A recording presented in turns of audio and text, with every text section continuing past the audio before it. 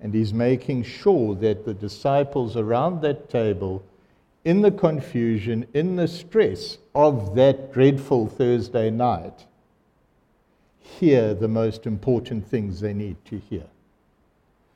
So we are dropping in the middle of something Jesus is telling them here. And verse 12, I have much more to say to you, more than you can now bear. But when He, the Spirit of truth, comes, He will guide you into all truth. He will not speak on His own. He will speak only what He hears, and He will tell you what is yet to come. He will bring glory to me by taking from what is mine and making it known to you. All that belongs to the Father is mine. That is why I said the Spirit will take from what is mine and make it known to you. In a little while, you will see me no more. Then after a little while, you will see me.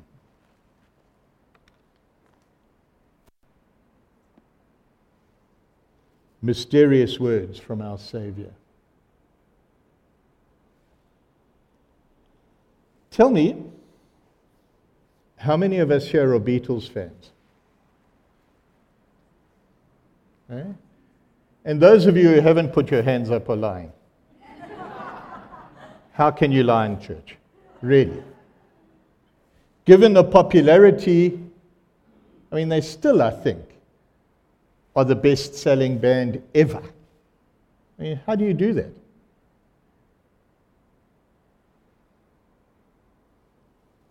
Most of their success was from love songs. Eh? Isn't that weird?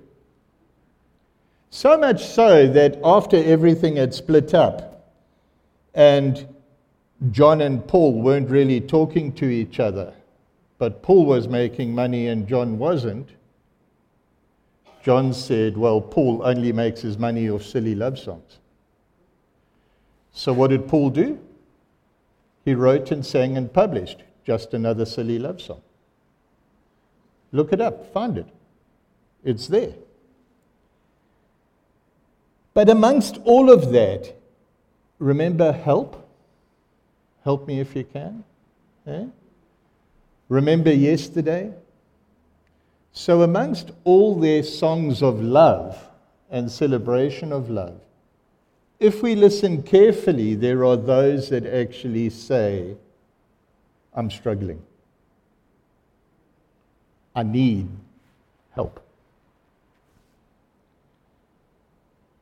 And I wonder if amongst all our talk with each other and with our even friends and family, we hear, but we don't really listen. We don't hear the heart. But that's a big question, and perhaps something worth unpacking on another day. Today, as part of our Lent journey, we're looking at how do we know God's will for our lives. The short answer is bit by bit. Slowly. But you're not here for a short answer. Somewhere in my heritage, my ancestry, if you like, certain characteristics were bred into me. So you see flesh and blood in front of you, but that heritage built in a whole lot of different inherent characteristics. Just consider this. My family line descends from Yorkshire, from Scotland, and from Germany.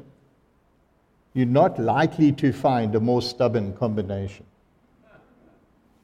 Have you ever tried arguing with any one of those nations? You won't be successful. But that has produced in me a cocktail of traits that blend into extreme loyalty, pragmatism. If there's a better, easier way of doing something, let's do it. Let's cut away the trimming and get to the fact. And determination. But also, those very same traits make it extremely difficult for me to ask for directions. No, ladies, it's not just a man thing. For me to admit wrong, even apologize sometimes. It makes it even harder for me to ask for help. Because, of course, I've got it. I know what I'm doing. Leave me alone. So you can imagine the immense internal, emotional, spiritual, intellectual wrestling that goes on when someone like me has to say, okay, so God, what's your will for my life? Because it's a case of admitting someone else is in control. There's that horrible English word called submission. That means I'm literally handing over. And that's hard. Let's not make light of it.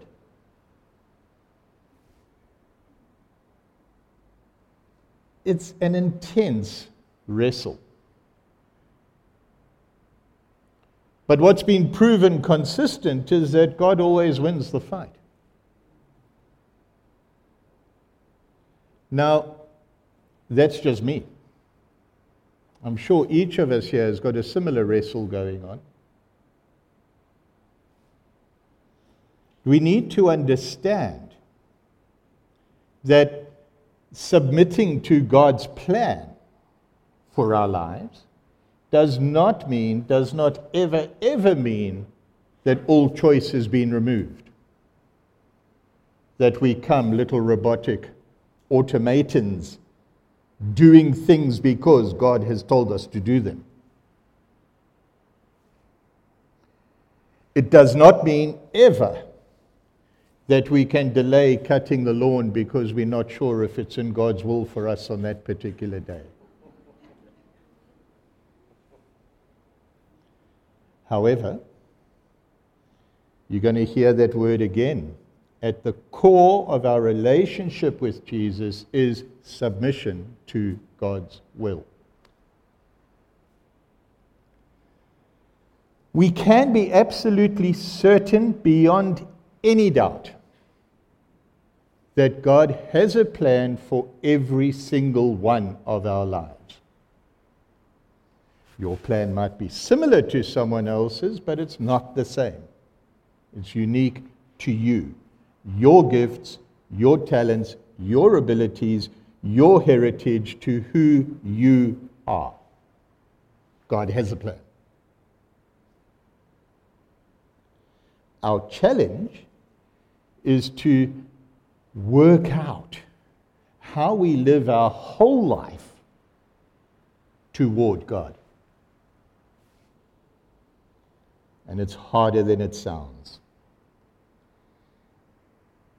How on earth do we live toward God? Submitting always to God. Setting aside self, however strong self might be. Submit to God. How on earth do we do that? Imagine walking along a path that you've never walked before. Imagine you walking along that path on a particularly dark and misty night. You're not going to be striding out, are you? Because you don't know the way. You can't even see your hand in front of your face. You're more than likely going to be taking very small steps, probably reaching out and feeling, just in case you bump into a tree, or you trip over a boulder, or What's that lovely South African bush? The Wachabiki bush? Eh? If you're going down a path that you've never walked before, you're going to be going very tentatively.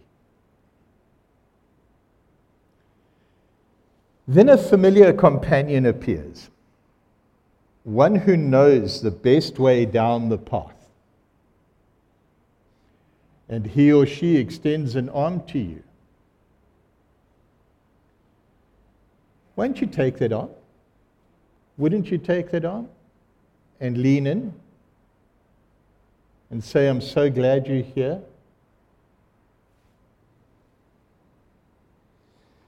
In the same way, we as followers of Jesus can lean in to the Holy Spirit, the one who already knows us and knows us from the tip of our longest toe to the crown of our heads, knows us inside and out. We can lean into the Spirit and be guided through life. We've just read Jesus saying, I'm going, but there's a helper that will guide you to all truth. And isn't that where we want to be? Discovering all truth? In this, what we know to be the second letter to the Corinthians, Paul writes to a very young church and says to them, where the Spirit of the Lord is, there is freedom. Isn't that something we all want? Truth and freedom? There is the secret. Freedom. God's life, following God's will for your life. So God's life is not about handing every decision over to a heavenly micromanagement committee. Should I have milk in my tea or not? Should I go there before I go here? It's not that kind of thing. Finding God's will for your life. What it is about is growing closer and closer and closer still in our walk with Jesus. That's why we use words like transformed.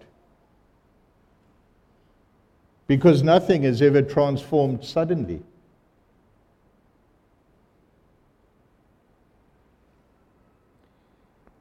We slowly grow in that relationship until we no longer act outside of the will of God. Think of folk you know that have been walking with Jesus a very, very long time. Somehow they just know when they're acting in the will of God and when they're not. Because they still don't occasionally. But you just have the sense of God's presence with you. Transformation is an eternal process. It really is. How long is eternity? That long. That long. But it takes us all of time to get there.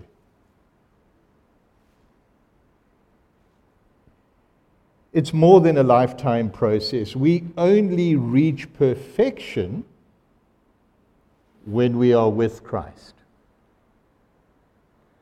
That's good, solid Methodist doctrine. If you want to talk to me more about it later, do that. But it's a continual movement toward God. I honestly have never and cannot ever imagine God sitting at a massive desk with a panel of angelic assistants saying, Allan's prayed for that today. Hold on, guys. Let's forget the poverty and the desperation and the war in Ukraine. Let's forget the injustice of the world. Allan wants to buy a new car. Is it in our will or not? God doesn't do that. It really does not work like that. I'm sure that the small details we get so hung up about are put there by one who is not God. And I'm sure that God really doesn't mind where we live or what career we follow. Whether we go there on holiday or here on holiday. God really doesn't mind. He's given us freedom. But what God can assist with is your choice of life partner. But that's a story for another time and another place. What I am convinced of, beyond persuasion, it's that heritage spirit coming out again, you see, is that the Father, the Son, and the Holy Spirit are most interested in our hearts living and loving in His heart. Living our lives in intentional relationships. Intentional, we don't just hang around and wait for things to happen. We purposefully act in love with people and act in love with God. Regardless of our stubbornness, our quirky habits, in spite of our personal heritage, God wants us all to be willing companions. We get by with a bit of help from our friends. Forever learning as disciples, forever living out the law of love each and every moment of each and every day. And that, my friends, is really good news. Because of love, God wants us just to be who we are.